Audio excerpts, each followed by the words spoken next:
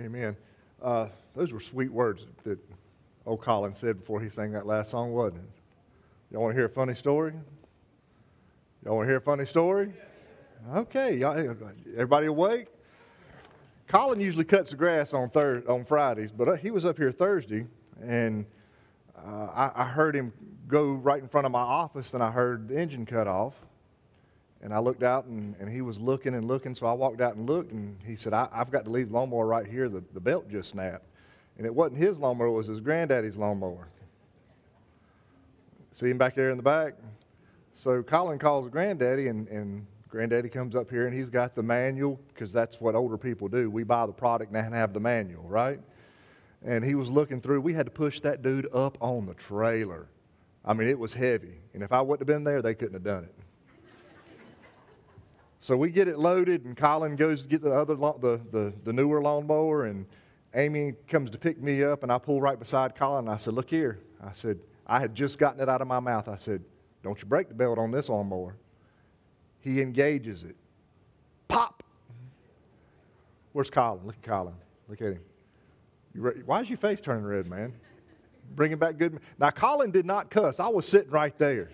He did not cuss. Gary, he didn't cuss, but he Christian cussed. Y'all know what that means, right? He took his hat off and he slammed it on the ground. I think y'all, did you have to push mow it? Okay, just checking. It wasn't funny to him, but it was funny to me. Bad day. But you see, God's good. I mean, he was able to come up here and smile, and it turned into a good day. Turn with me in your Bibles to the book of John. 1 John, not John, 1 John. 1 John. Last week, as we looked at Isaiah 24, we came to realize that Isaiah the prophet was writing of a time to come that he himself would never see.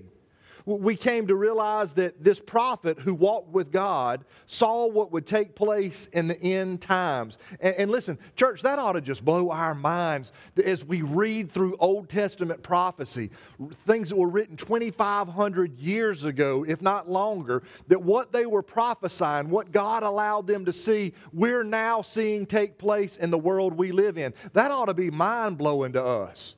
That God gave us, He gave us a warning, but He gave the prophets a foresight to see and to let us know what was going to take place in the end times.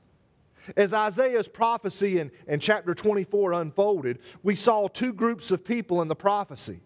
The first group were those who were going to not only live through the tribulation, they would face every aspect of the destruction and continue to deny Jesus as the Son of God.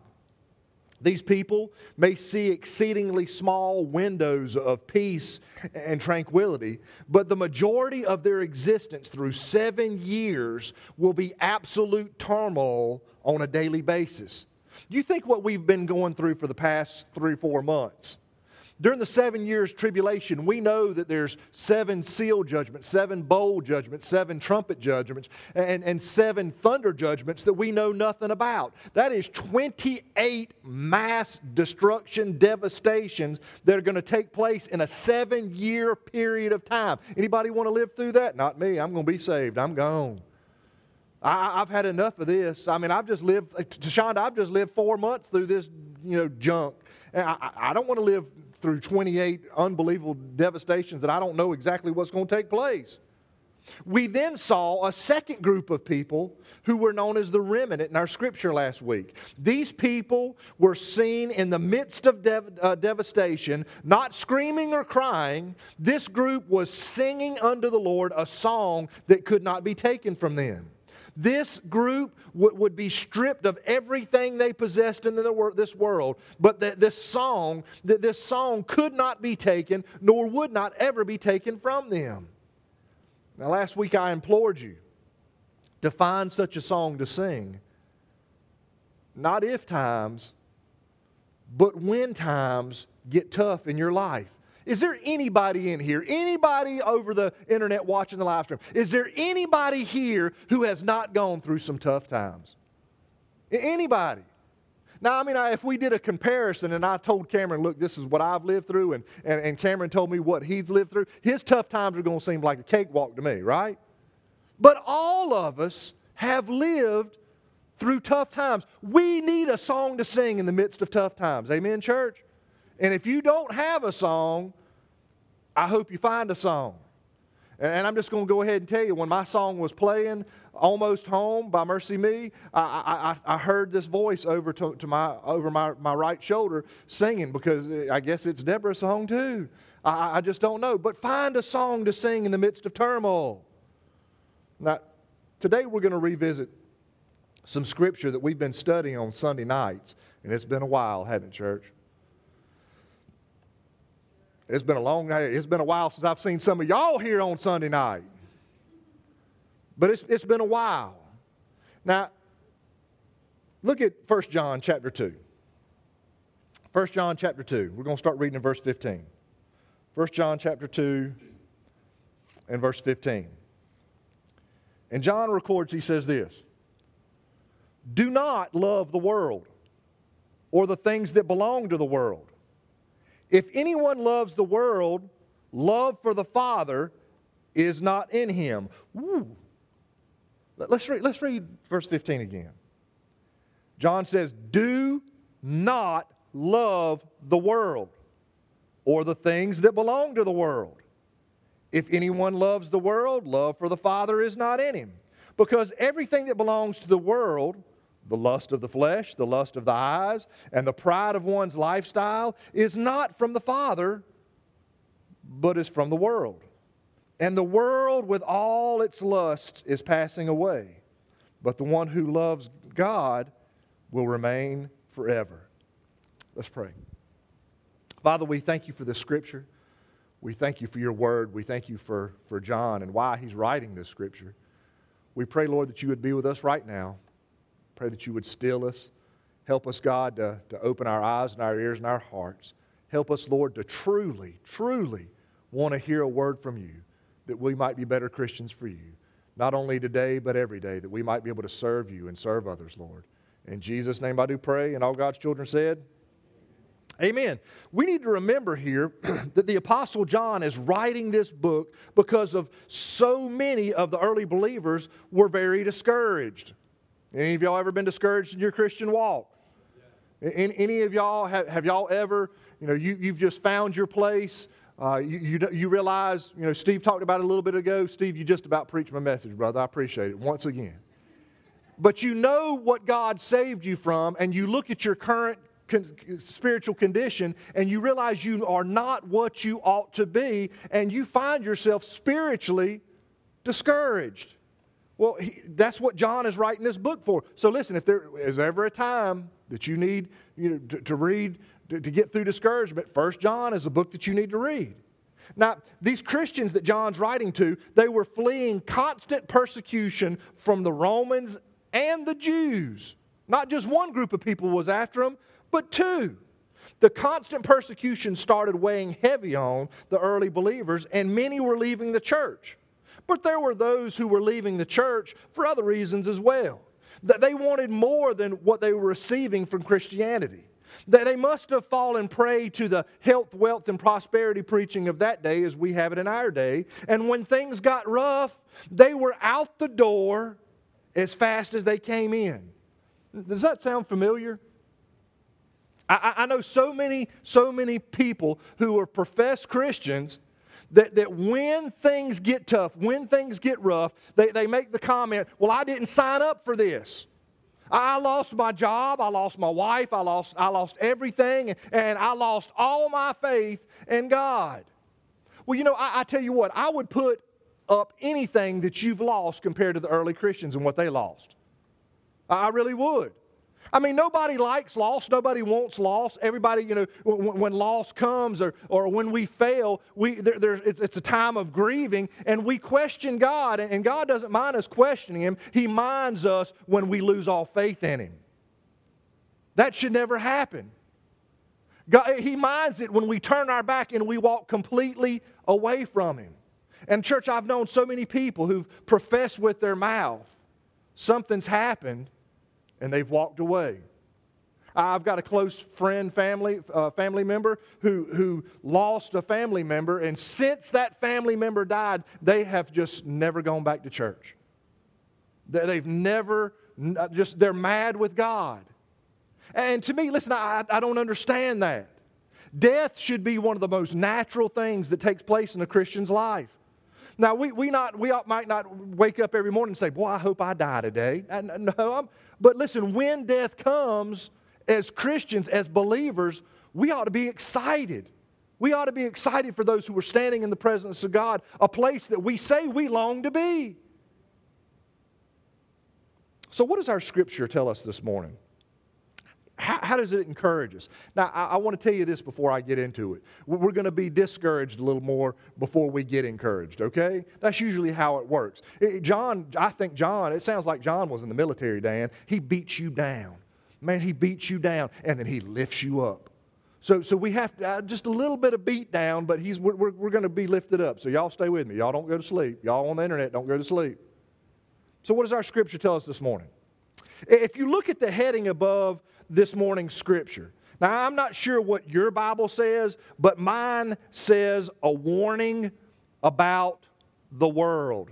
Miss Desi, is that what yours says? It says a warning about the world. Is that pretty much what yours says? So look, we need to pay attention. We need to pay attention here.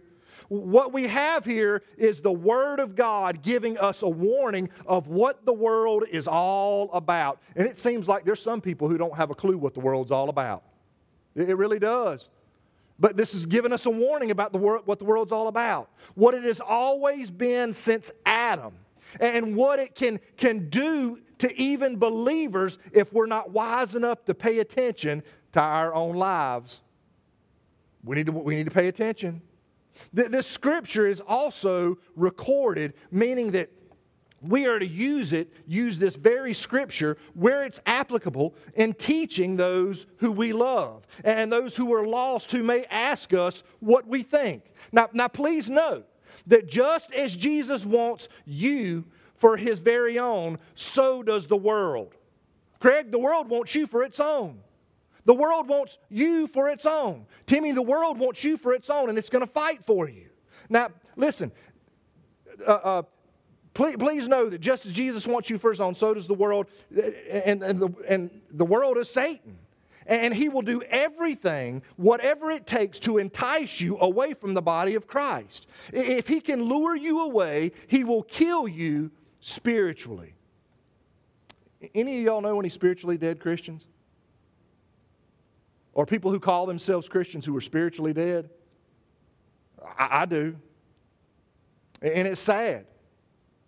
One of the people in my life who would give tracts and vocally tell people about his love for the Lord is no longer walking with the Lord. Just spiritually dead. Spiritually dead.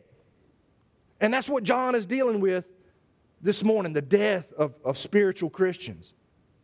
We first see in John's writing the warning in verse 8. Look at verse 8 again. Verse 18. Verse 18. It says, children, in the last hour, verse 15. Do not love the world or the things that belong to the world. If anyone loves the world, the love of the Father is not in him, because everything that belongs to the world. Now, what we see here in this warning is an if-then scenario. What is John talking about here? Well, what in the world is John talking about here? How can a person have a love for the world? How in the world? Church, believe it or not, this world has a way of making you think that you need. Now, this is going to get good. Gary, the world has a way of making you think that you need. And it makes you long for, and then it makes you lust after. Have you ever noticed that you always want something? Some of y'all right now want a cheeseburger. Right? You always want something. Cynthia, I don't know what you want. Kenny, you may not know what you want. I'll go ahead and guess you. You probably don't know what you want. But you want something. All of us, there's something in our mind. We want something, and we are never satisfied with what we have. We have to have something else, something new. And when we have what we want to start with, we start wanting something else, and you trick yourself into thinking that you've had this. If you could only have this one thing, you would be so happy. And you are happy for about 10 minutes. Woo, look at this, look at this, look at this. Woo, look at this. And 10 minutes later, nope, happiness is gone. Once Colin got that belt on, 10 minutes later, he didn't care. He didn't care. I wonder if this is what we do. After we get what we want and we're happy for 10 minutes, this is what we do, Sharon.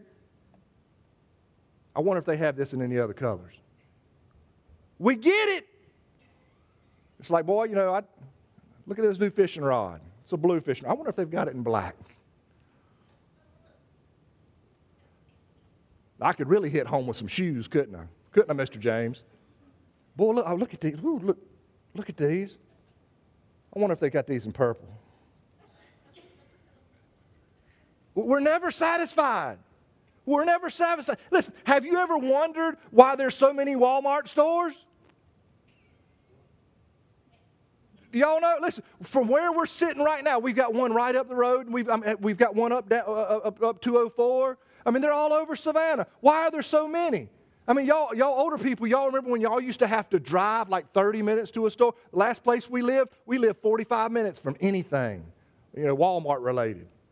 We had, when we first moved in there, I'll never forget it. One of the deacons looked at my little girl, and she was, how old was Emily? About 14? And she said, and Miriam, our daughter from Egypt, was here. He said, y'all want to go to the mall? And they said, yeah, we want to go to the mall. He loaded them up the truck and took them to the convenience store. That was the mall.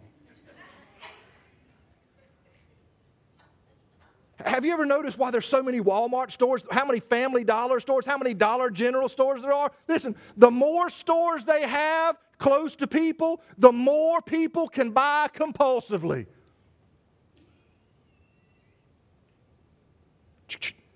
Hey, Dan, what you doing? I'm just sitting around the house. What you going to be doing later on? Well, I think I'm going to walk around Dollar General. What you going to buy? I'm just going to walk around. Some of y'all are looking at me like, that's the dumbest thing. But you do it. You do it. You get bored at home, you're tired of Netflix, and you've watched it all, and you'll just go walk around stores. Y'all, I want to listen. Watch people when they put their stuff up on the belt. I mean, it makes no sense. I mean, that they have no reason. They'll have toothpaste, Clorox, spray paint. It doesn't. They're not going for any reason. They're just going in there to buy something. Angie's back there smiling. She says, yeah, well, yeah. Do you know, listen to this. Y'all going to like this. Do you know why Amazon and other online shopping is so popular? Do y'all know why it's so popular? Here's the reason. You can wake up in the middle of the dream and buy a pizza maker at 3 a.m. in the morning. You can. You can be sound asleep, dead at night, 3 a.m. in the morning. So I think I'm going to buy me a pizza maker. And you can do it. And if you pay the extra money, it can be there 2 days from there. It really can. The world is making you need, and you don't even see it. I don't even see it a lot of times. But the world is making you need. Now, be very careful and pay close attention to the second part of verse 15. John says, if anyone loves the world, the love of the Father is not in him. Here is a question for you, church. Do you long for the Lord the way that you long for the things of the world? Do you long for the Lord the way you long for the things of this world? Are you ever satisfied with what God's given you? What God has to give you? Do you long for more from Him the way you long for the world? Are you excited about the things of God the way you are about that new toy? Are you? Are you excited about the things of God? Now, John gives us three examples of what it means to love the world in verse 16. Y'all ready? I promise you, the beatdown is going to be over before too long, and he's going to get us. He's going to get us encouraged. Three examples John gives us. The first is the lust of the flesh. The lust of the flesh.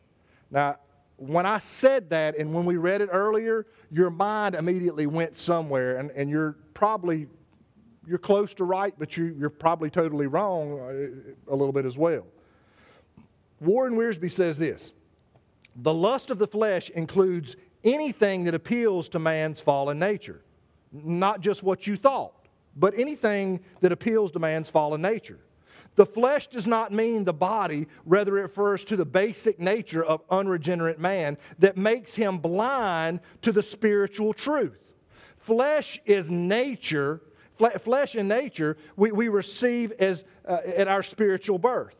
Spirit and nature we receive at our spiritual birth. In our bodies we possess both the old nature and the new nature. The old Kyle's in there. I've told y'all.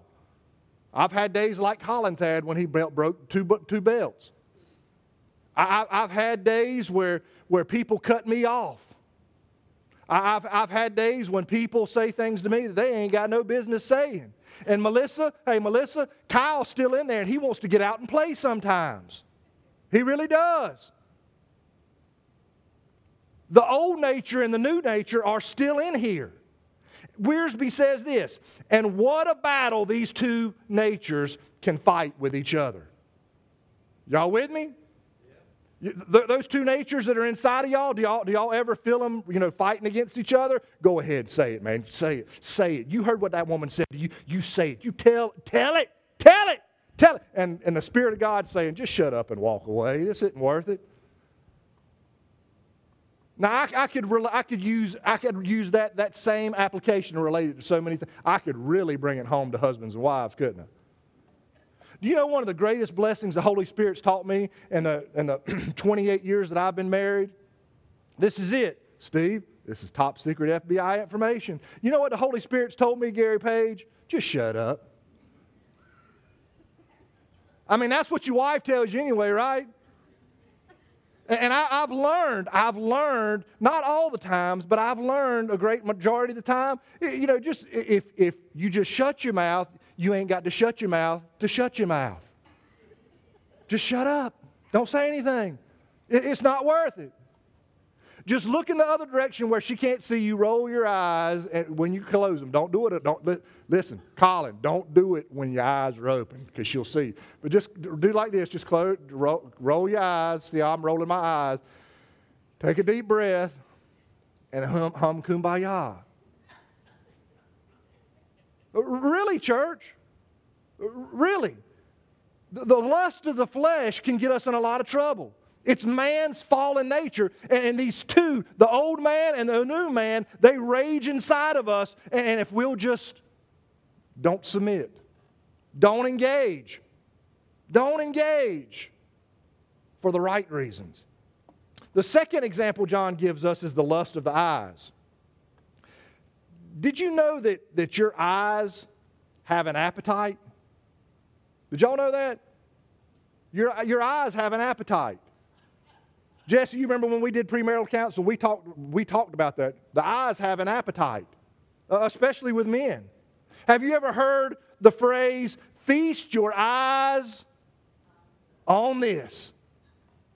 Y'all with me? The eyes have an appetite. Feast your eyes on this. Solomon warned us about our eyes in Proverbs 27, saying, hell and destruction are never full, so the eyes of man are never satisfied. That's man and women. Our eyes are never satisfied. We as men should not use this as an example as a way to understand the desires of our eyes and not give in to the desires. Solomon warned us, and John warned us. John lines this up with being of the world, being in the world, the lust of the eyes. The third example John gives us is the pride of one's lifestyle. Now, we need to understand that we can take no pride in what we have or what we've accomplished. Everything we have comes from God. Everything. But y'all see it. Y'all see the people. I mean, the pride that they have, and you just want to look at them, and this is in love too, right? You want to look at them and say, you ain't nothing but a handful of dirt. God gave you everything you have. Don't you want to do that sometimes? I had a family member one time tell me, they said, you better pray that you turn out as good as this person. He called their name. And I said, listen, if my daddy gave me everything, I would. That's pride on both parts, mine and theirs. It really is. Now, I'm not saying here, and John's not saying here, that we can't have things. What I'm saying is that we should never feel like we deserve the things because of what we have done. Oh, look at this. I mean, look at all I've done. I deserve this. No, you don't. The only thing you truly deserve is death, hell, and the grave. And the only reason you're not getting that is because if you've given your life to Jesus.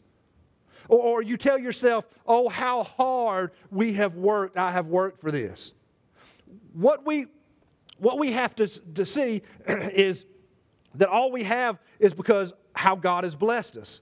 Now, church, I struggle with this one. The lust of the pride and the lifestyle, I struggle with this one. Not necessarily the pride of life, but allowing myself to just have things.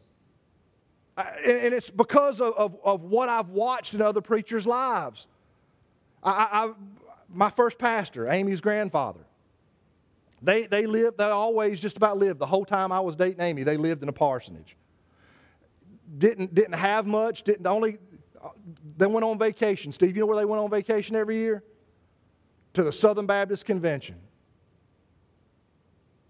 Y'all ever been to the Southern Baptist Convention? That ain't vacation. It's not. The preaching's good during the pastor's conference, but when you go into session and when you start talking about business, it's not fun. It's really not. There's one guy that everybody in the Southern Baptist Convention knows who he is. I can't call his name because I've only been to the convention 3 times. Y'all know why? Because it's not fun.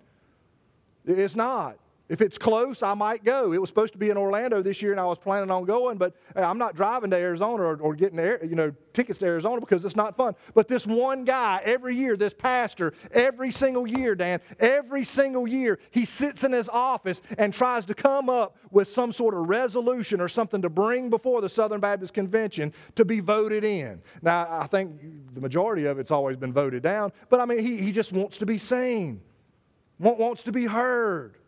The pride, the arrogance.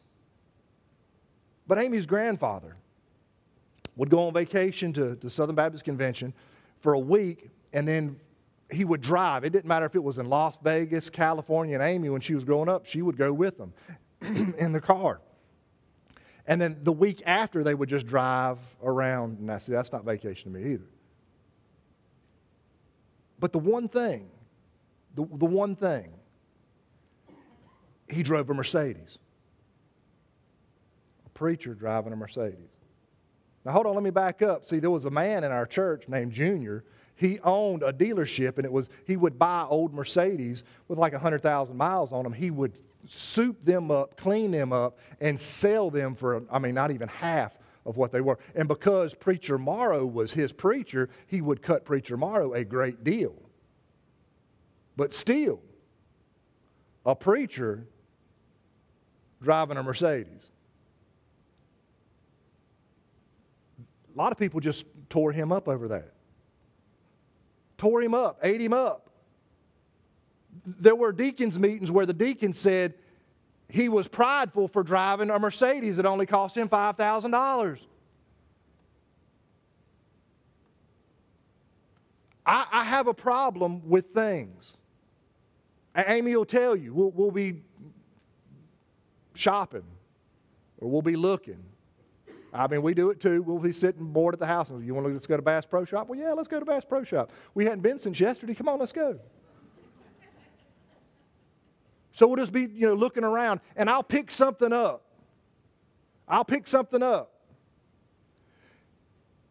And I'll put it back. And she'll say, why did you put that back? I can't buy it. I just can't. Buy it. She says, you never buy anything for yourself. Buy it. Just buy it. I mean, I still have the shirt that I wore the night that I met her in 1987. It's hanging in my closet, and it still fits. I have a problem buying stuff for myself. I do. Church, John does give us some encouragement. Y'all ready? Y'all need some encouragement? He does give us some encouragement that we need, and it's seen in verses 24 through 27. John chapter 2, verse 24 through 27. And it says, what you have heard from the beginning must remain in you. What you've heard from the beginning must remain in you. What did you hear from the beginning? That Jesus is Lord. If what you have heard from the beginning remains in you, then you will remain in the Son and in the Father. And this is the promise that He Himself made to us, eternal life. I have written these things to you about those who were trying to deceive you. Well, this is a political year. Did y'all know that? Have y'all realized that yet? Hey, Sharon, we're going to elect a president this year. Did you know that? We have a chance to wipe out the Senate and the Congress of all the people who were in there and elect new people. How many of y'all would vote for term limits? I just want to see. Term limits. Oh, yeah, absolutely. I still don't get it. I mean, I'm not a smart man, but how in the world did they pass it that only a president can only serve 2 terms, and the people who pass that can serve as many as they want? I don't get that. I don't get it.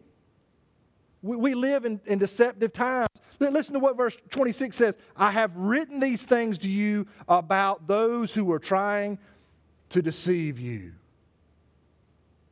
You think anybody's trying to deceive us now? Oh my gosh. Oh my gosh. Verse 27.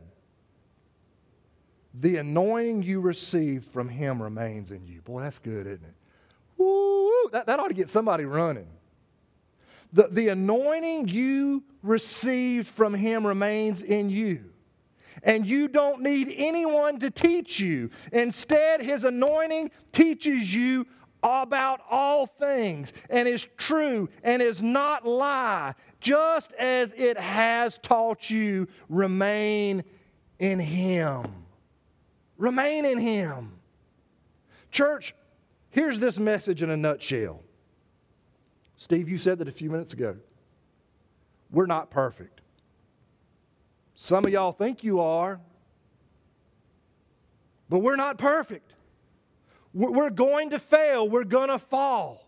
We are going to disappoint ourselves and probably disappoint God at times. But Jesus is still the answer.